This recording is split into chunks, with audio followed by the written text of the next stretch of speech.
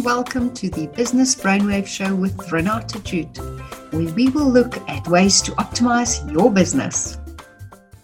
So, September month is Trust Month at Noble Prosperity, and I'm so excited to introduce and bring to you Fia van der Spey from Trustees as my guest. I did an interview with Fia that stretched over quite a period of time, and I then broke up that interview into several smaller podcasts, and I will be bringing those podcasts to you during the month of September. So if you are interested in all things trusts and you want to know how trusts are affected by the taxes and the law and what the master has to say about trusts, then stick around. Make sure that you pick up on all the podcasts during the month of September, where Fia van der Spey from Trustees will be my guest. Okay, so our next topic here is disclosure at the master. And there we have got two things we can discuss. We've got the Section 16 of the Tax Administration Act, and this refers to the information the Master of the High Court can ask from the trustees. And then, of course, also, Fia has got some very interesting information for us pertaining to a court case and the Promotion of Administrative Justice Act. So, yes, let's touch a bit on the Section 16 information. Basically, as we discussed earlier, the master is in his or her full right to request just about anything for the trust. Beneficiary information, trustee information, accounting information, bank statements, asset information, even as accountants, we always say that when we are no longer going to be the accountant, we will notify the master. So you even have to notify the master of certain changes of the trust. What the master does with the information is debatable, but the fact remains that the Trust Property Control Act underpins the right of the master to request information, and it also underpins the responsibility of the trustee to supply this information and to keep the master updated of all information. There's even a note in there that says that we will notify the master of all changes of assets, if I'm remembering correctly, Fia. Mm-hmm. Yeah, so that is one section that I love to use. I think the master has very, very few powers. And I think it is problematic with the current Trust Property Control Act. And I think that's why it results in a lot of abuse, because most people just do not have the means or the money to actually go to court to actually take somebody on who is not treating the trust assets properly and in the best interest of the beneficiaries.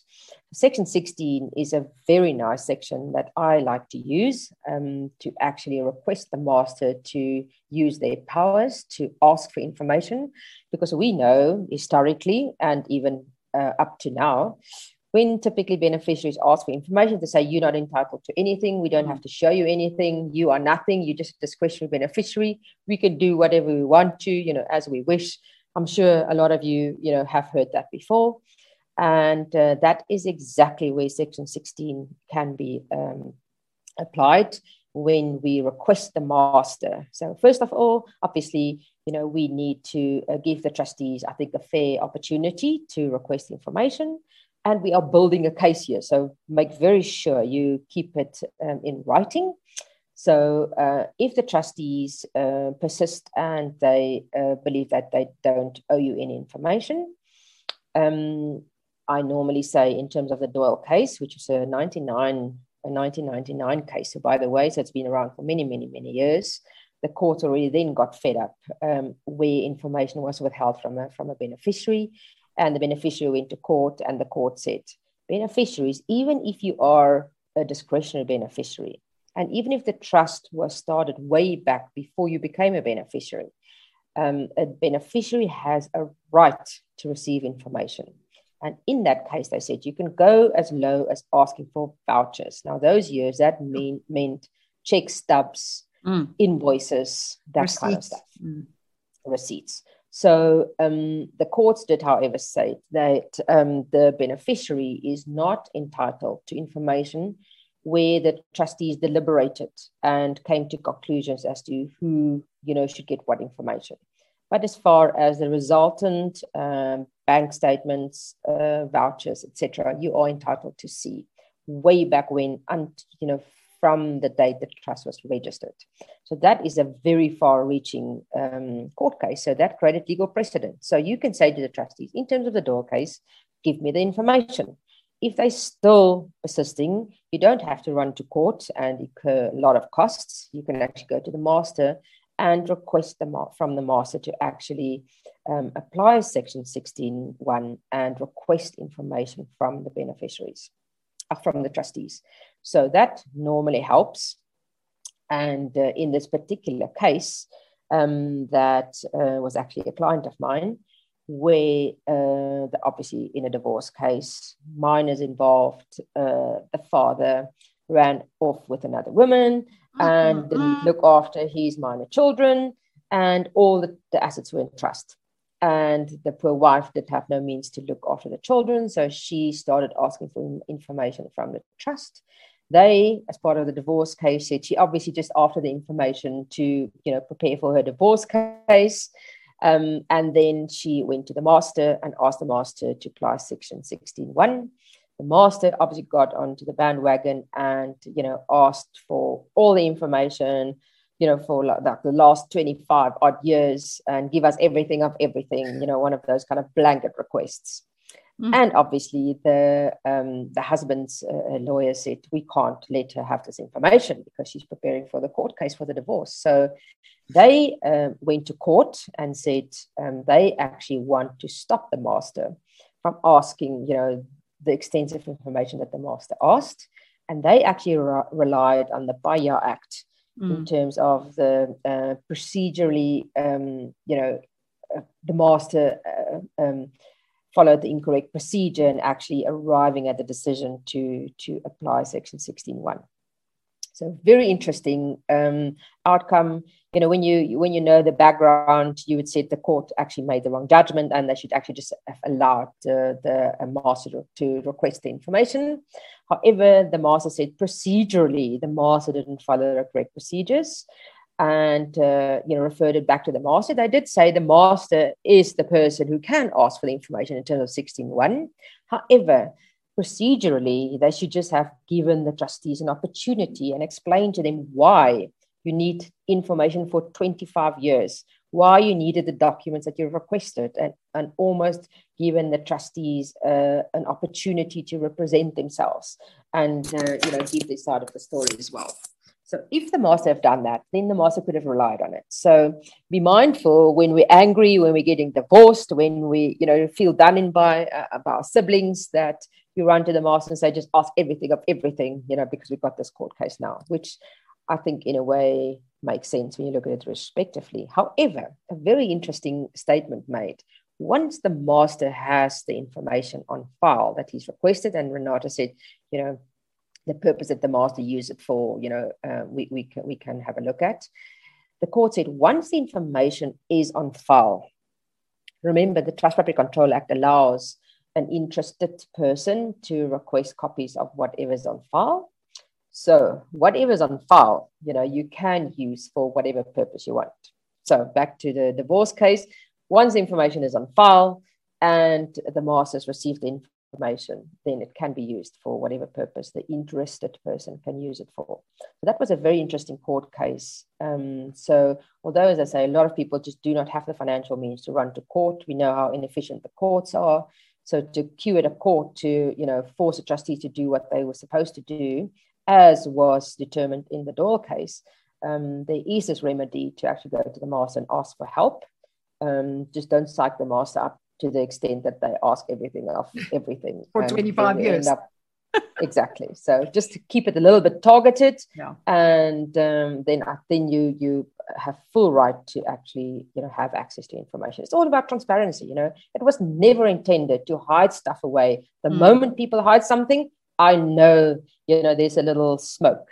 It is supposed to be transparent. It's supposed to achieve the separation of control from enjoyment. That's all that a trust is all about. It's not about hiding information from certain people, especially your beneficiary, who is the person who's supposed to benefit from this. So you must understand, as a trustee, you have to act in the best interest of your beneficiary, and hiding information was never acting in the best interest. So rather make sure you do your job properly, and you've got what's the word, you're happy to actually disclose information and be transparent about it. That's it. I think where it becomes problematic is, I, for instance, had a case where it was honestly one of the nicest old wommies I had dealt with in my life. I loved him. He had been my client for many, many years. I truly loved this wommy. He was just lovely. And he had 2 children, a son and a daughter. And as things happen, during the years, you do distributions. Remember this whole thing of we distribute to the beneficiaries because we want to do tax planning. Yes. Yeah. So we distribute it to the beneficiaries. And although the distributions had been made to the beneficiaries, and maybe some of them hadn't been paid out, and in many cases it had been paid out. But then old Wimmy dies unexpectedly. Look, he was what felt like 100 in the shade, but he wasn't sickly. None of us thought he was going, and then like the next thing he was gone, and it was very sad. And then the children started meeting with me. Unfortunately, these 2 children, for some reason, I don't understand it, just couldn't stand the sight of one another, literally to such an extent that when they were in my boardroom, it was like me being a mediator in a boxing match. It became very contentious. And it all became this thing of, but you got more than me. And then it was trying to dig into the information of, wanting to down to the cent, see who got more. Now, in that case, it's now digging back into the records. Now, obviously, they become the follow-up trustees, so they would have access to the information as well. So all I'm saying is, when you're dealing with trusts, understand that whilst you are alive, things are peachy. But understand that when you are 6 feet under, maybe things are not that peachy. And be very mindful of what your intentions were and what this information can bring to the fore as well. But yes, as Fia said, I think the first thing we need to take away from this is a trust is not there to hide your stuff. If we take a step back, why do we form trusts? It's for asset protection. It is for estate planning. It is to create a legacy. It is to look after minors. It may be, in certain instances, tax planning, but that cannot be your main priority. It is never to hide information. It is never to hide assets. It is merely to protect them. So very, very important to understand that information will come out sooner rather than later.